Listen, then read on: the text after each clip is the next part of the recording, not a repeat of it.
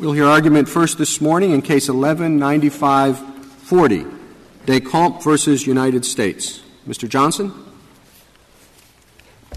Mr. Chief Justice, may it please the Court. In this case, it doesn't matter what my client was convicted of in 1978 in the state of California. What's important for the Armed Career Criminal Act is what he's convicted of. And as we all know, when you're to be convicted of a crime, elements have to be proven beyond a reasonable doubt or agreed to by a defendant after waiving his constitutional rights. In California, burglary, unlawful entry as defined by the court in Taylor on what a generic burglary consists of, is not an element of California burglary. Any entry with the intent to commit a crime, a theft or a felony will do. California jury is never required to actually find unlawful entry in the Taylor sense. Regardless of the defendant's conduct, a California burglary conviction is not, by its elements, Taylor burglary for Armed Career Criminal Act. You don't take issue, do you, with the argument that in determining what the state law is, you can take account not only of the words of the statute, but how the state Supreme Court interprets those words? I don't take issue with that, Your Honor. I think if the state courts clearly state something is an element of a crime, I agree with that. Well, the California Supreme Court has said that an element of the burglary statute is the violation of some possessory interest. Now, I know there's some disagreement between you and the government about that, but assuming for the sake of argument that that is an element, one way for the California court to express that is to say simply, as it has, that an element is the violation of a possessory interest.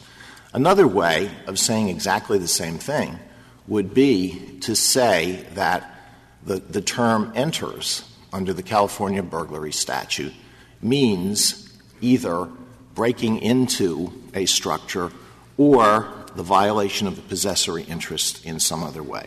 Okay. Those are exactly equivalent. Now, if they were to say the latter, would a conviction under the statute potentially qualify under the Armed Career Criminal Act? I don't believe it would, because I don't believe possessory interest equates to Taylor definition. No, but they set out alternative elements, either breaking into the structure or the violation of the possessory interest in some other way. Well, if the elements are shown, and if that's the definition, then yes. But I don't think California possessory interest is the same thing. No, but they have said, do you dispute the fact that saying A, an element is the violation of possessory interest, and B, the elements are breaking or the violation of the possessory interest in some other way, are exactly the same substantively? I don't, Your Honor, because in the Taylor sense, you have to have a unlawful trespass, actually a trespass, or an invasion of a person's, unlawful trespass. In California, you don't have to have a trespass. And as the Court indicated in the Taylor decision, it talked about shoplifting in the state of California. So is a shoplifter someone who should be subject to an Armed Career Criminal Act enhancement? I thought your argument was that if the terms of a statute set out alternative ways of satisfying an element, you have alternative elements, in essence, that then, even if some of those alternatives don't fall within generic burglary, if one does, then a conviction under that statute potentially can qualify. I have no argument with that. That's the modified categorical approach. All right. Now, what if the state Supreme Court says exactly the same thing? Your answer to Justice Ginsburg was it doesn't matter whether the elements are set out in the statute or whether they are defined by the state court. Well, as I said, if the element is set forth and it's an element that meets the definition of the generic definition in Taylor, then I agree with you. But I don't believe California burglary does that, because the entry with intent to commit a crime is burglary in California. Well, I'll ask the question one more time. Is there a difference? What the California court has said is that an element is the violation of the possessory interest. Assuming for the sake of argument that is correct. That is a correct statement of California law. Is there any substantive difference between saying that and saying the element is breaking or, in the alternative, the violation of the possessory interest in some other way? Is there some substantive difference between those two things? There may not be a substantive difference, but in California, breaking is not required at any time. It's not an element of the crime. Mr. Johnson, could I try what Justice Alito is getting at maybe in a slightly different way? And it's really the argument that the Ninth Circuit made, which is that you can take any indivisible statute, and you can reimagine it as a statute with divisible elements. And Justice Alito gave one example of that. And the question that the Ninth Circuit says is, once we've said that we can look to Shepard documents when we have a divisible statute, why not apply the same reasoning when we have an indivisible statute, given that any indivisible statute can kind of be reframed in our heads as a divisible one?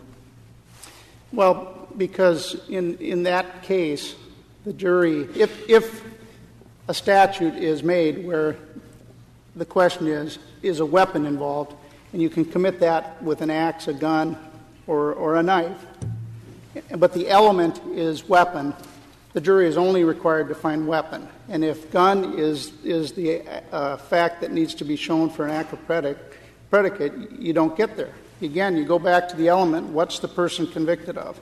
They'd be convicted of a weapon violation, not a gun violation. And so I suggest it's the same thing here. But I thought our cases held that when you have a conviction for a weapons violation, you can look to the Shepard materials to decide whether, in fact, the weapon violation was a gun, a knife, or an axe. Can't you? If the state statute sets out those as an alternative element, I would agree with that. If they're not set out as an alternative element, then I think they're a manner and means of committing the crime. I don't think they're an element of the crime. Or if you acknowledge if the state Supreme Court says weapon could mean a gun, a knife, or a hatchet, that would suffice, right? But if the Supreme Court doesn't say that, we cannot imagine it. Well, if it's spelled out as an element, I think you can. But if it's not, it's not spelled out as an element, but the state Supreme Court says, our statute says weapon. Of course, a weapon could be a gun, a knife, or a hatchet. And then we look to the Shepard documents and we find that this conviction of a weapon violation was, in fact, based on the possession of a gun. But again, I think it would go back to the element of weapon. The problem is there's no way. This is purely conceptual. A state Supreme Court that says the word weapon in the statute means knife, axe, or a gun. Now, are those three ways of committing the crime, or are they three crimes, each with a separate element? That is, we'd need not only St. Thomas Aquinas, but we'd need those angels dancing on the head of the pin. There is no difference that I can imagine. And therefore, you're saying, look to the point of this statute. It is not to look to the individual way in which it was committed, and therefore go to the statute to see whether you have a single crime or separate crimes. Okay? That's what I think your argument is. So do you think I understand your argument? Fine. I think you do. If I understand your argument, it's not as friendly a question as you might hope. Well, because what I want to do next is say, why are we debating this point? Because the only difference I can see under the California statute is shoplifting. And even that one's sort of debatable. And the very next clause of this statute says, or otherwise involves conduct that presents a serious potential risk of physical injury. So why not forget about this metaphysical point and say, look, even if you're totally right, you've still got a statute that had 430,000 convictions, and as far as we can tell, there must have been fewer than 500 that involved shoplifting. So this is so much like burglary that whatever risks were presented by burglary are surely present here. So let's forget the metaphysics and just go on to Clause 2. Now, why hasn't anybody done that? It's a mystery to me, because you haven't and they haven't, so why not? Well, it's not my burden to do that, right. And I expected that question, but I think even under the residual clause, we win the case because in California, a shoplifter is not. But I don't think No. But I mean, what I would do, and I've said this, nobody pays any attention. I think Justice Scalia said it. Nobody pays any attention. I think Justice Posner said it. He said, look, under Clause 2, these are really empirical questions.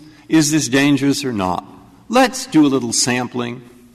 And what we'll do is we'll sample the kinds of people that this particular state statute X get convicted under.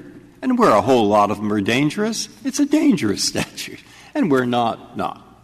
And so nobody's done that sampling, but we do have some numbers here. And the numbers here suggest that this is really a burglary statute. Well, there's other ways other than just shoplifting. For example, a mortgage broker going into a home with an invitation. Yeah, you could. I just don't think there are that many people who burgle their own homes or who go into their home of somebody else with an invitation and then sneak into the cupboard and stay overnight and burglar everything. I mean, there are some such, but... Doesn't it come back to the test this Court thought Congress meant when you made the ruling in Taylor? That we're not going to look to the manner and means of commission. We're going to look No, it doesn't have to do with that. It has to do with the crime. And the crime is the crime that the statute defines. And the question is that crime otherwise present a serious potential risk of physical injury?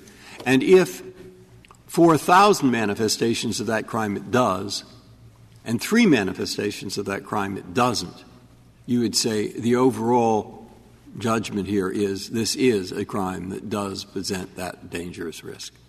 That's because in almost all cases it's there. Well, if the Taylor definition, after the Court worked that through, I think the Taylor went with the categorical elements approach. I think what you're talking, Your Honor, is a different approach. No, it's exactly pure categorical. You have a crime in a statute. You don't know how dangerous it is. It is not burglary, arson, or explosives. So to find out if it presents the same kind of danger, you do a little empirical research. That's all I'm saying. Okay. It has nothing to do with categorical approach. But then why do we have the is burglary language and the other is burglary or otherwise, burglary or otherwise. And the reason we have or otherwise is because Congress does know that the number of state statutes that are sort of like something, but not completely like something, is in the thousands. And so that's why they put in or otherwise. Well, I think in this case one of the considerations that drives our argument is that if you get into that fact-finding mode of manner and means in order to establish an element that is not in the state statute, which is in the case we're looking at here, I think you got an Apprendi problem, and I think under the Sixth Amendment my client should have had a right to a jury trial and proof beyond a reasonable doubt. He went from a max 10 to a max of life and a mandatory min of 15 years, and based on what we contend is fact-finding in violation of Apprendi. So suppose the Court were to say, we now hold that the modified categorical approach applies to this statute and to these facts. Would the plea colloquy suffice to show that under the modified categorical approach, the defendant necessarily was convicted of a crime that's equivalent to the generic crime of burglary? Well, I think the breaking under the California statute is a manner and means of committing the crime. It's not an element of the crime because you don't have to.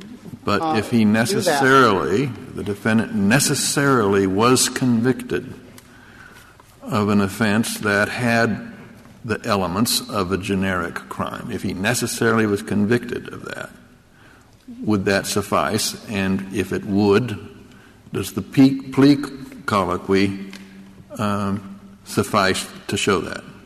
That's kind of a two-part question. It is a two-part question. I hope I can get an answer to each. Well, the The first question is because the breaking is not part of California requirement.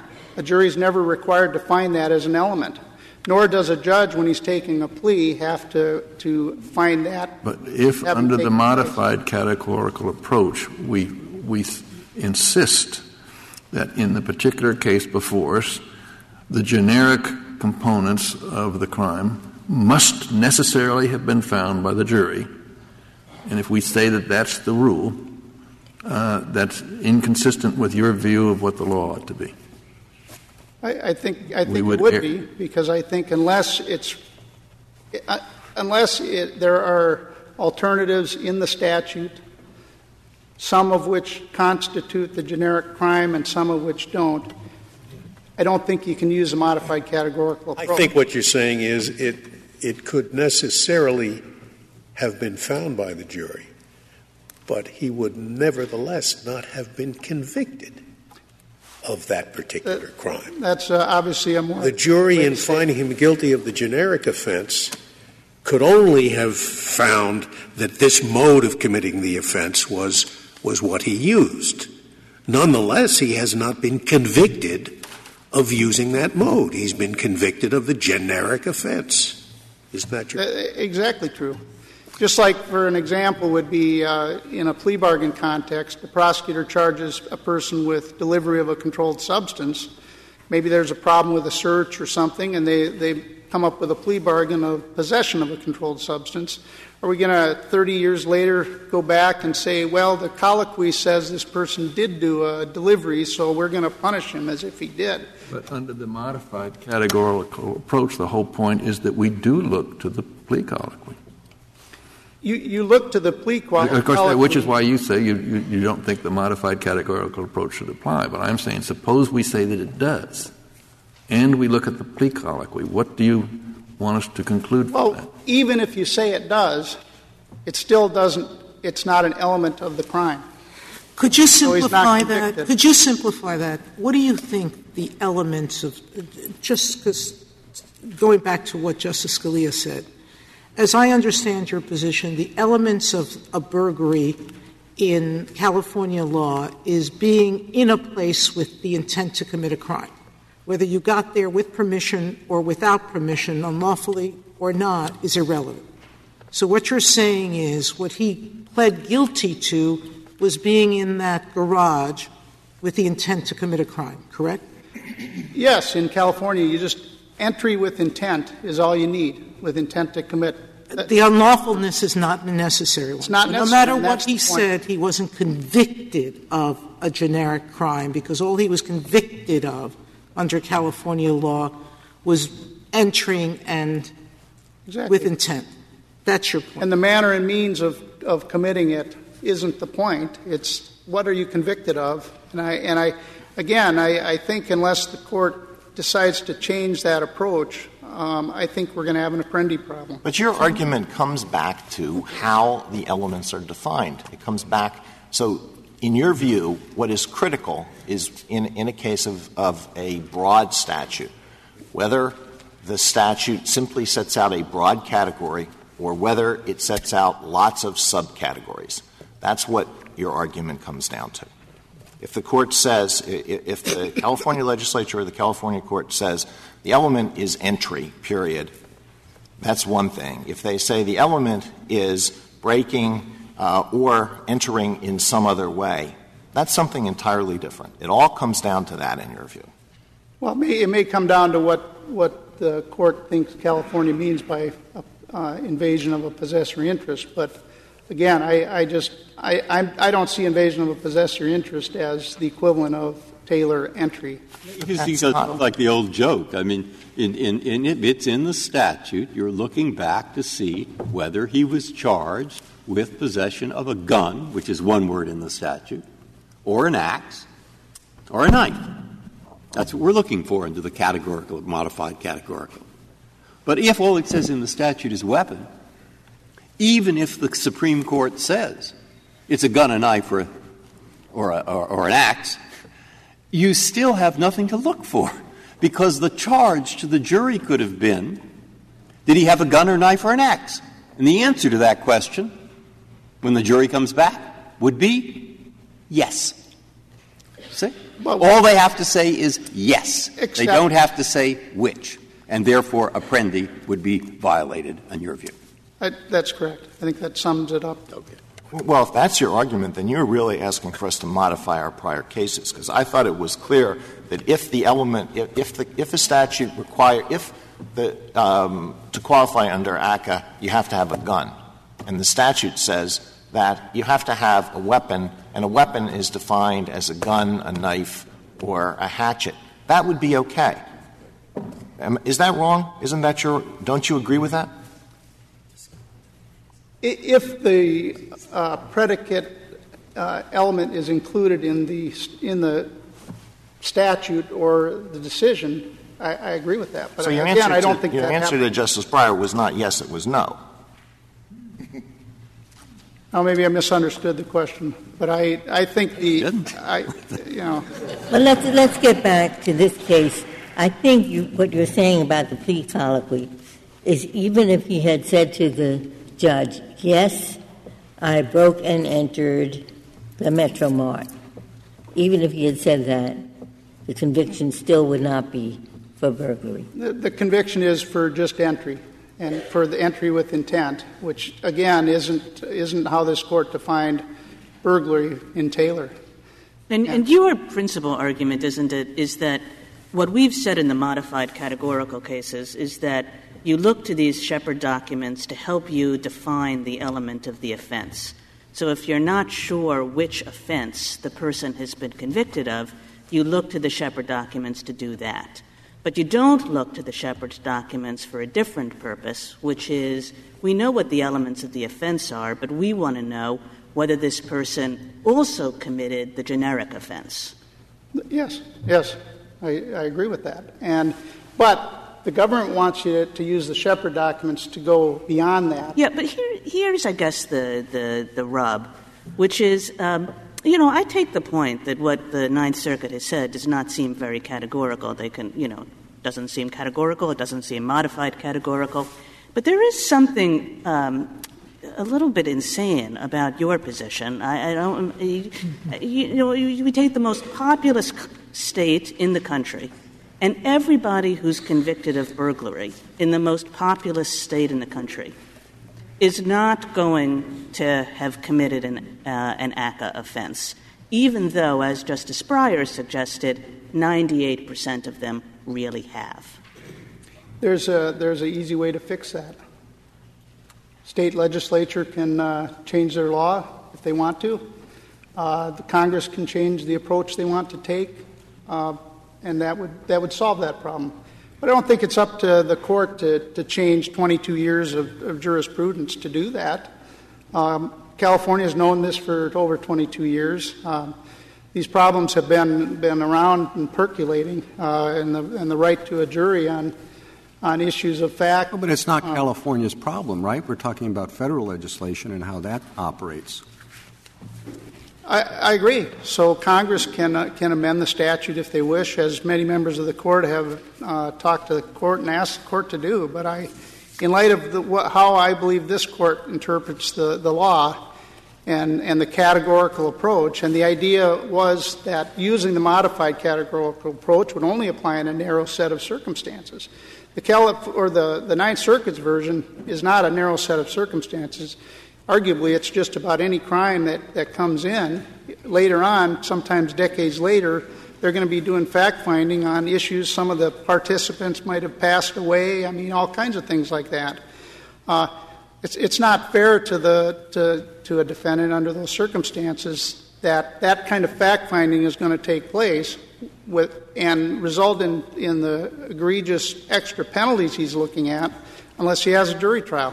Those aren't facts of the conviction. They're facts about the conviction. I think that's the difference between the Ninth Circuit's approach and what all the other circuits have. I think the other circuits get it. They get the idea of modified categorical should be narrow. There's probably an obvious answer to this, but the Taylor definition of generic burglary is unlawful entry into or remaining in a building with an intent to commit a crime. Why doesn't this, the crime of which the defendant was convicted, satisfy the remaining in the building with intent to commit a crime? California burglary is, I believe, in my reading the case law, it's the intent is formed as you enter the premises, and that's when the burglary has been committed. If, for example, that's the way I read the case law. But that intent would continue while the person remains in the building. Well, except again, is it the intent in the generic sense, or is it the intent in the California sense? And I suggest there's a difference.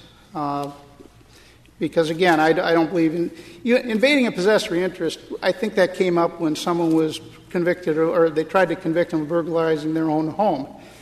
And the person had a possessory interest, so they said, oh, you can't be guilty of that. I don't think possessory interest equates to the generic Taylor element, and I'd like to reserve my time, if I might. Thank you, counsel.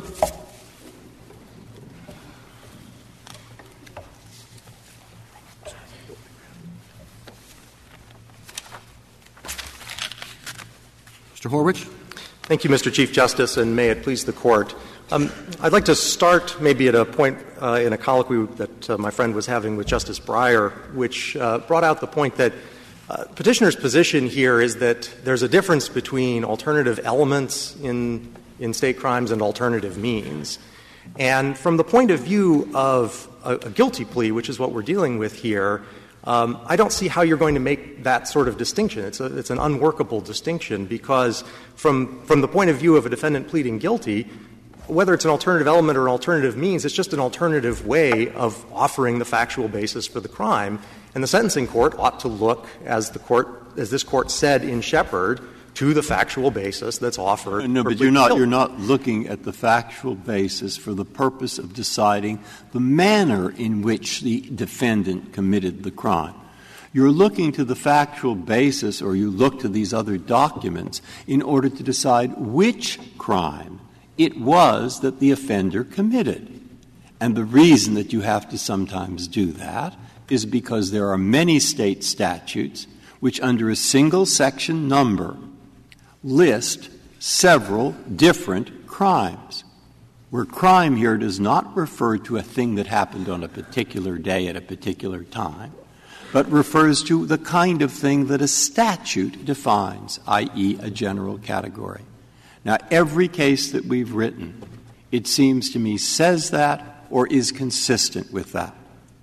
And that's certainly consistent with the idea of the crimes being burglary, arson, explosives, or other dangerous crimes.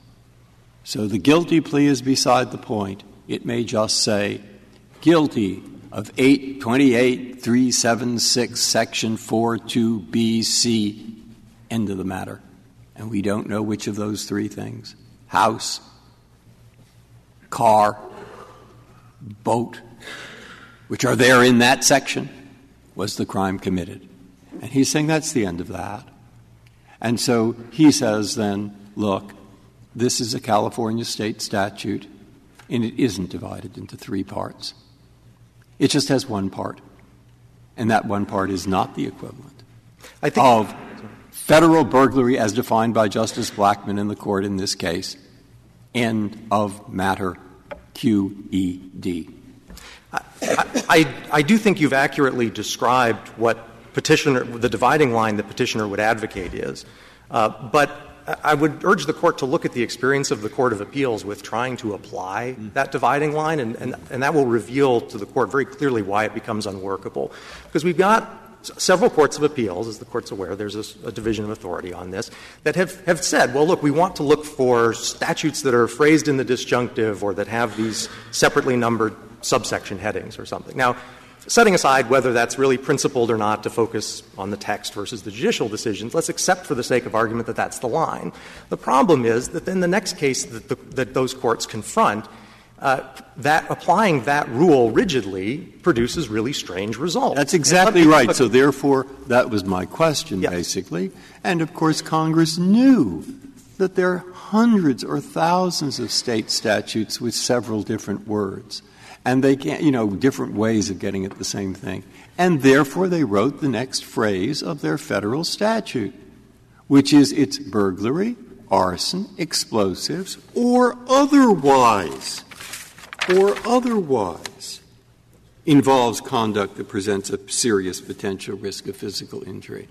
And so if you have a slight variation on the burglary theme, it doesn't fit within generic burglary.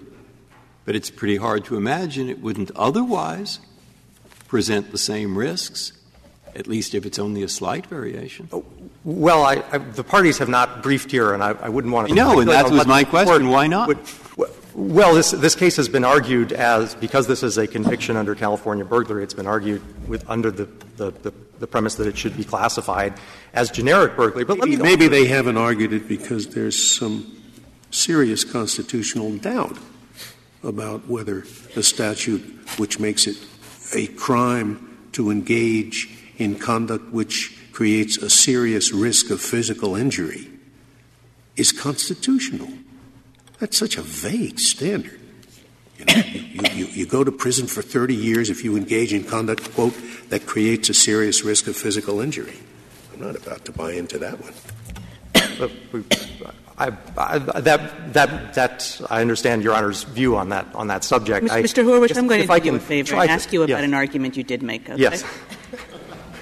As I understand your argument is not the Ninth Circuit's argument, because you very carefully distinguish what you call missing elements cases from this case. Yes. So do you reject the Ninth Circuit's view that the categorical approach should apply even where there is a missing element, as you call it?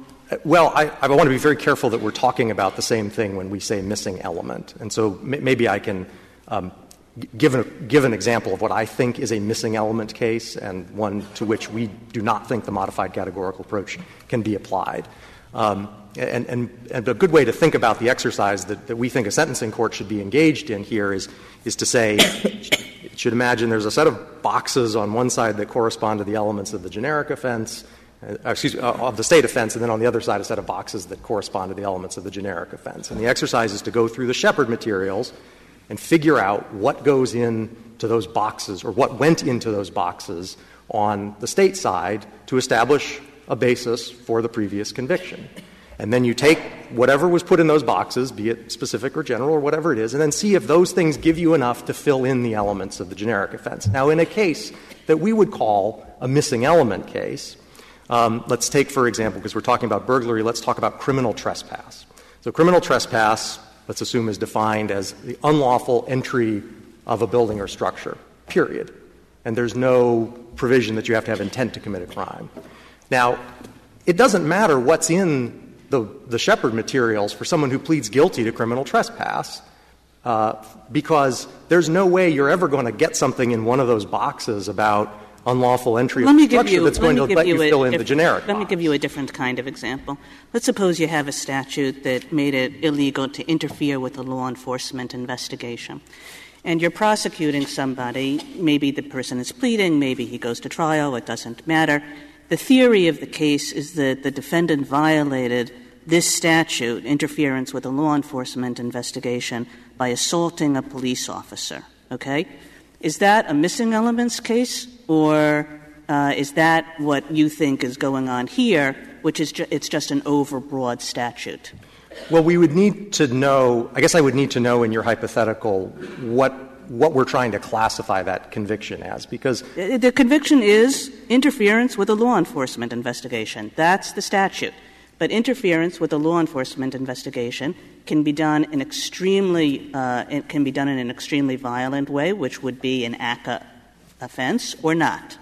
Well, it's overbroad. There are ACCA offenses in it, but there are also non-ACCA offenses in it. Well, I'm sorry. I guess my concern is that I would need to know what generic enumerated crime we're trying to fit that into.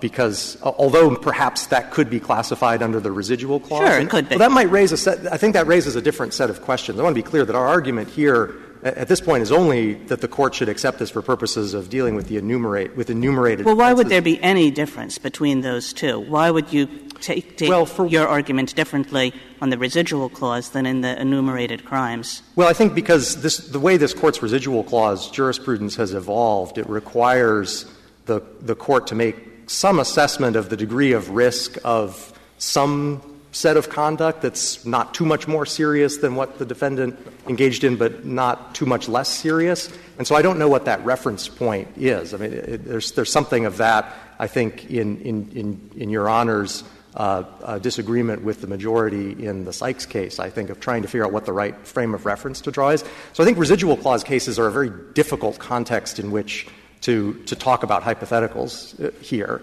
And for that reason, I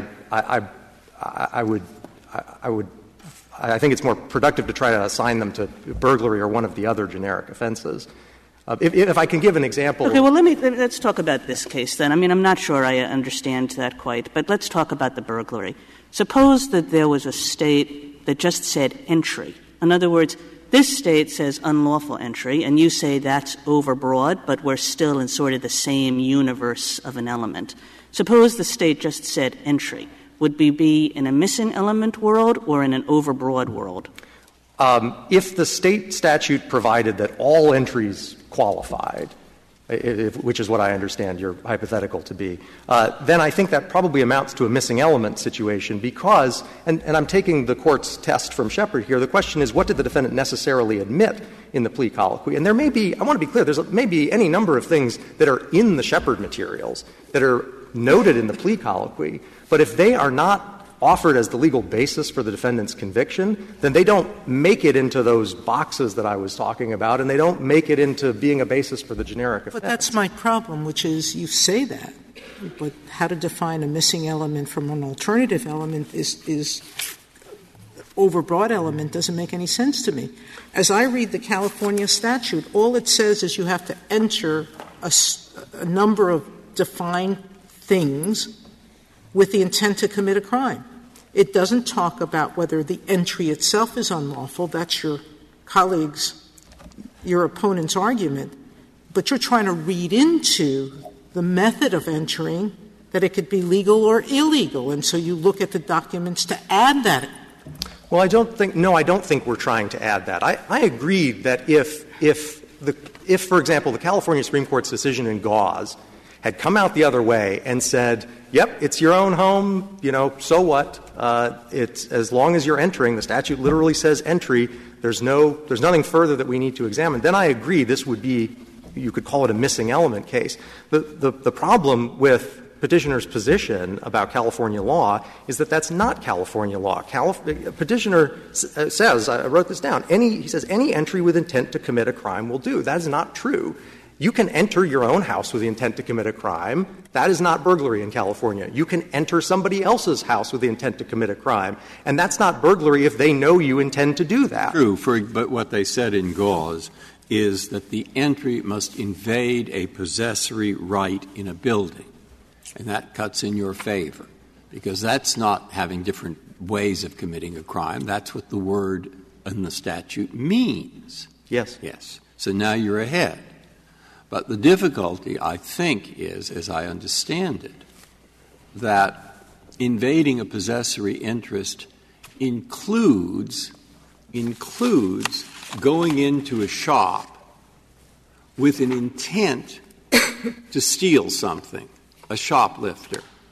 Now, you could go back to the Blackmun opinion, and you could say, that falls right within it, because generic burglary is defined in part there to include generic, an unprivileged remaining in a building. And you'd say, you see, these are the same. Were it not for two facts, the first fact is in Shepard, it seems as if the Court says shoplifting is not burglary. And then you look to the treatise that they cite for that, which is Lefebvre, and Lefebvre makes that even more clear and says, no, when you talk about remaining, what we're thinking of is hiding in a bank. and not going into what used to be Jordan Marsh and staying overnight, not even staying overnight, but just putting a few toothbrushes in your. We certainly agree that So that's where the problem. We absolutely agree that the shoplifting basis for California burglary does not correspond to generic burglary. But by the same token, we also agree that the burglary of an automobile version of California burglary. But now once you conflate those, you're back to Justice Sotomayor's problem. Well, I don't think we're back to that. I don't think we're back to any real problem here, because the Court should not be seeking a rule here that turns on some idiosyncrasy of how State law is phrased or announced. So the how Court can should be you looking take that position and advocate the answer you're giving here? Because you are asking us to determine, or to have courts below determine, what are or are not definitions that the judiciary is applying to means versus mode, et cetera. Well, we're not asking the Court to draw any distinctions among those. I guess what I'm saying, the government's test is that in applying the modified categorical approach to a conviction entered upon a guilty plea, the Court should be looking at what the legal basis for the prior conviction was, which is, in the words of Shepard, the factual matters the defendant necessarily admitted. That's what Shepard says. And Shepard draws an analogy. Your approach creates its own idiosyncrasies. I mean, suppose that the same plea colloquy had taken place, and the prosecutor, instead of saying, the defendant broke and entered, he had said the defendant unlawfully entered, right? Completely different result under your theory. Is that right? Yes, it is a different result, but let me explain why that's not actually germane to the dispute that we're having here, because the prosecutor equally could have said he broke and entered one of the places enumerated in the statute, and that too would have been vague, and that wouldn't have allowed the sentencing court to classify it as generic burglary. The possibility that the Shepard records are insufficiently precise, or they're too opaque, or that they just don't exist because they've been lost, is something that can frustrate the application of the modified categorical approach, regardless of whether we're talking about cars versus. I think it's a deeper problem than that, because the defendant is standing there and he doesn't care at all whether the prosecutor says unlawfully entered or broke and entered. It doesn't matter a whit to him. And so something is the difference between an enhanced sentence and not an enhanced sentence that's not likely to be thought about, let alone adjudicated. Well, by the same token, the defendant would not care a whit whether it really was a grocery store or it was a car, because those two would also cause him to be convicted of the same burglary offense under California, but they would lead to different results for classifying the prior conviction. But this would expand the problem that you identified, that the Shepard approach, the existence of the documents, how carefully they've been developed, that it would expand that fortuity to a far greater number of cases.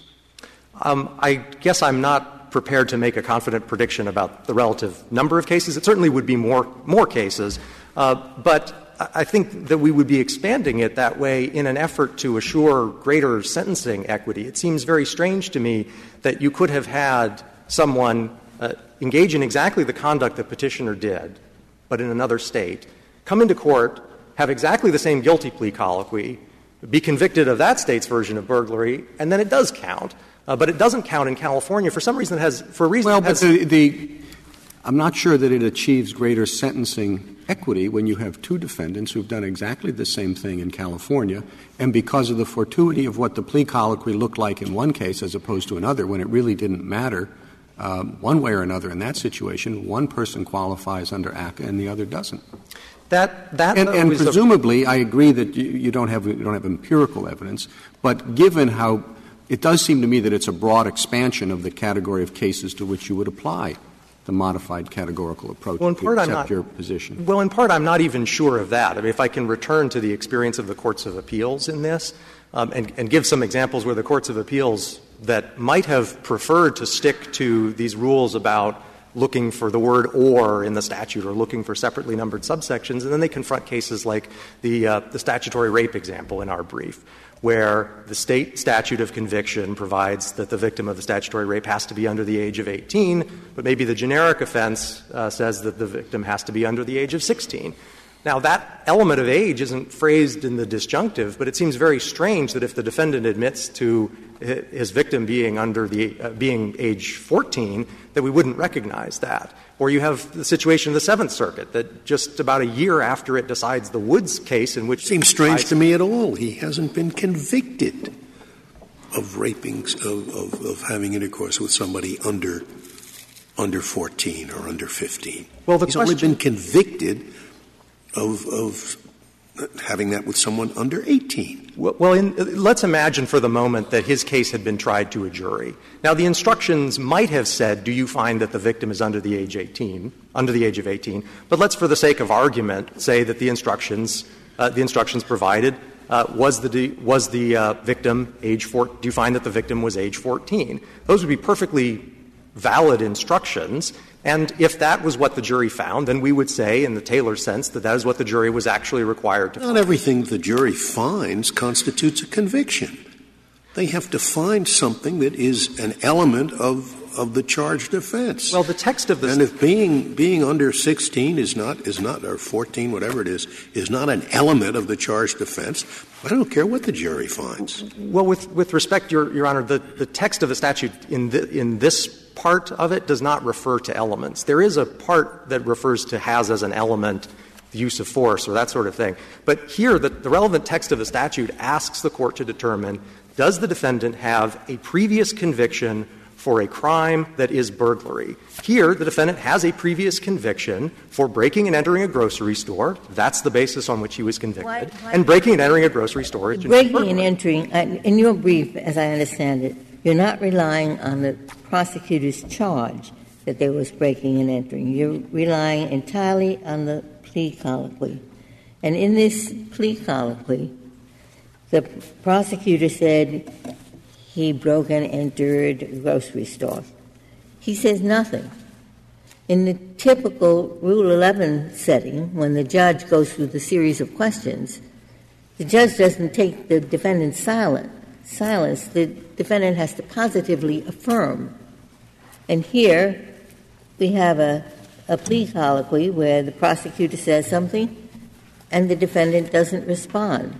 Why is that any kind of a necessary admission when he has said nothing, which he might have done under the impression that it didn't matter because he had the intent to commit a crime? Well, the defendant's statement, in the context of this plea, it is true that the words didn't come out of the defendant's mouth. Of course, at a proceeding like this, one can fairly understand, as the Ninth Circuit has and other circuits do, to understand that those factual bases are adopted by the court precisely because the defendant does not say anything contrary to them. But why should it be different than the Rule 11 colloquy? Why shouldn't there be — if this is going to determine whether there's a crime qualifying under ACCA, why should it be enough that the prosecutor said something? Why shouldn't the defendant have to say, yes, I broke and entered the grocery store? Because we can treat the proceeding in this colloquy as the defendant adopting that factual basis offered by the prosecutor, accepted by the court. Qui tacet consentire videtur. Why don't you quote the maxim? Because your Latin is better than mine, I expect. But he who remains silent, yes, this is appears to consent. Yes, this is at the most. This, of course, is at one of the most important moments in the criminal process here. This is essentially the defendant confessing his guilt and accepting punishment from the court. So it seems that it's fair to accept that when a basis is offered for his conviction and he is silent. Well, I guess it depends on whether the basis has any relevance to the punishment he's going to receive, which in this case it doesn't. But put that aside.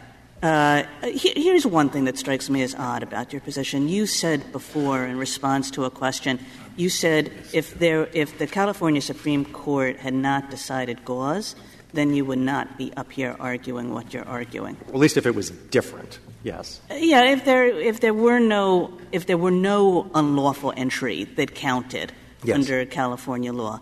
But, the fact that there's this strange Gauze case which says, like, you can't burglarize your own home, right? The fact that the court happened to come across that case and happened to decide that it seems completely irrelevant as to this matter, whether or not the California court once decided that you can't burglarize your own home. What does that have to do with anything in this case? Here's the relevance of it. It's because at common law, of course, there was a strict breaking requirement. And as this Court recognized in Taylor and going back to the Lefebvre treatise in Taylor, that requirement had, over the years and into modern statutes, been relaxed to include not only strict breakings, but also entries by fraud, entries by threat, and so forth. Gauze and the reasoning in Gauze explains that the California legislature's codification of burglary simply does that relaxation a little bit better by adding essentially one more category of Gauze taken with subsequent decisions about shoplifting and such. Explains California just did that one better by adding another category, which is entries that exceed the implied consent to enter public places for lawful purposes. And so what you're left with here is this case exists at the common law core that both California and generic burglary retain, which is an entry by entry by breaking. And it is true that both generic burglary has dispensed with that requirement in the sense that it allows other things to qualify, and so too California has dispensed with that requirement. But it hasn't completely eliminated the relevance entirely of the lawfulness of the entry. There's still a question there. It's simply easier to satisfy it. Can I quickly ask you this then? Look, you say, look at Gauze for this reason. It makes clear that in these words of the California statute, there must be an interference with the possessory interest. Now go back and read the Blackmun opinion, and it says the element of generic burglary includes an unprivileged entry or remaining into a building. You say, now, between those two forms of words, there is virtually no difference. Yes. The one possible difference is shoplifting. Exactly. And as to shoplifting, here is what I would like to say. This is you, okay? Not me. Shoplifting just is not a factor under California Code Section 459. Now, you have not added those last words, and therefore I begin to think maybe it is a factor. And if it is a factor, then I'm afraid I'm then lean again in favor of saying there is a big difference in the California statute and generic burglary. But if you could tell me, no, there are other shoplifting statutes. This is never or hardly ever used for shoplifting. Then maybe I would feel differently about it and say, oh, it's close enough. Now, you see why I turn back to the empirical question and keep wondering, why is it not possible to get, say, a law professor? They have spare time. The Sentencing Commission. Well, get someone to look and see what are the real behaviors that are convicted under Section 459. I can and then advise defendants who anticipate committing these crimes so that they will know which crimes carry another 30 years. Well,